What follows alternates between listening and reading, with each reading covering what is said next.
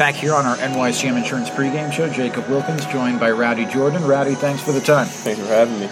Yeah, tell me, you've been warming up for a while, but these last few games with the home runs, what's led to the power surge? I couldn't tell you. Honestly. I'd imagine just getting a good pitch to hit and putting a good swing on it. When you get a pitch that you can drive and hit it well, you have the opportunity to, hit home runs and doubles and whatnot. So I think that'd be the biggest thing. Let me take you back a couple of weeks, and we talked about that ball, even though it was robbed. I think it was against Akron in a doubleheader. Yeah. That felt like a turning point. Was there something you were doing? Was it hips that you had to go with the hips first? Yeah. I was like, in the beginning of the season, I was throwing my hands before my hips, and it was just, I was in and out of the zone, so I wasn't able to put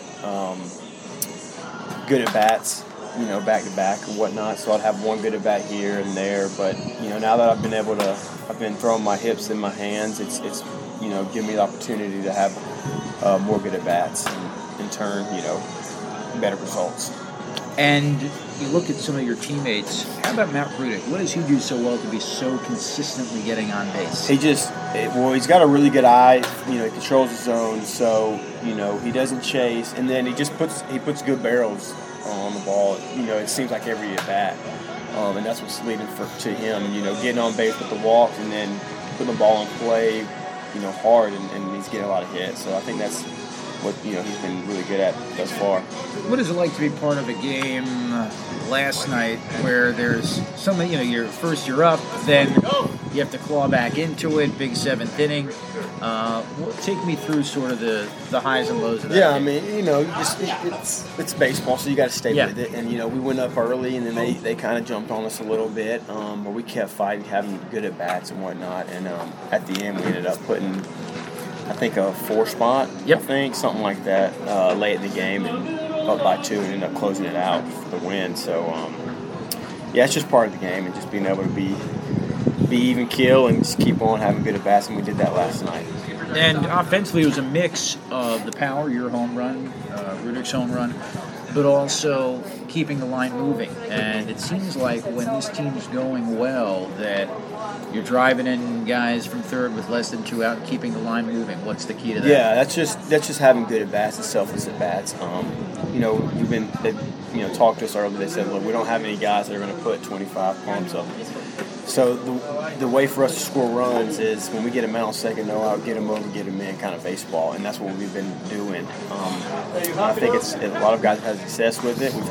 I think we've put up good offensive numbers thus far, and that's kind of how we've been going about it. With a runner on third, less than 2 out, how does your approach, if at all, adjust to that moment? I don't really adjust it that much, because then I feel like if you adjust too much, you can kind of wig yourself out. So I just think about getting a good pitch to hit and trying to drive it, and then let it take care of itself. More times than not, I feel like you'll get the job done when you do it that way. So that's the way I go about it. How do you feel your defense has progressed, whether it's in center or at any other positions? It's all about getting better. So I feel like the game gets a little faster. So being able to stay up to speed, keep working out in the outfield. So I think it's come along. It's going to keep coming along as the year goes on, and we keep getting reps and working to get better. So, how do you allocate your time defensively to obviously tracking balls, arm strength, working on cutoff throws, etc.? Well, the coaches do a good job with. We have set days where we have to throw long. We have set days where we throw the bases and hit the cutoffs and stuff like that. So they kind of the coaches schedule it in for us. So it's really not on us. They have it mapped out for us, and that helps a lot. How about College World Series coming up? Haven't checked in. How's Mississippi State doing? Nah, it's not been a good year for them. They're young. Got a bunch of young talent, so when you're in the SEC like that, and it always feels like you're battling uphill when a bunch of 18 and 19-year-olds out there playing against another 20 and 21-year-olds. So they've shown improvement as the year's gone on, so that's been good. They got one more weekend left, so they can go out, finish strong, look forward to next year. I think that'll be big for them. Hey, there's always bridge years, right? Exactly. You can't win it all every year. Well, thanks as always for the time, Rowdey. Continued success. All right, thank you.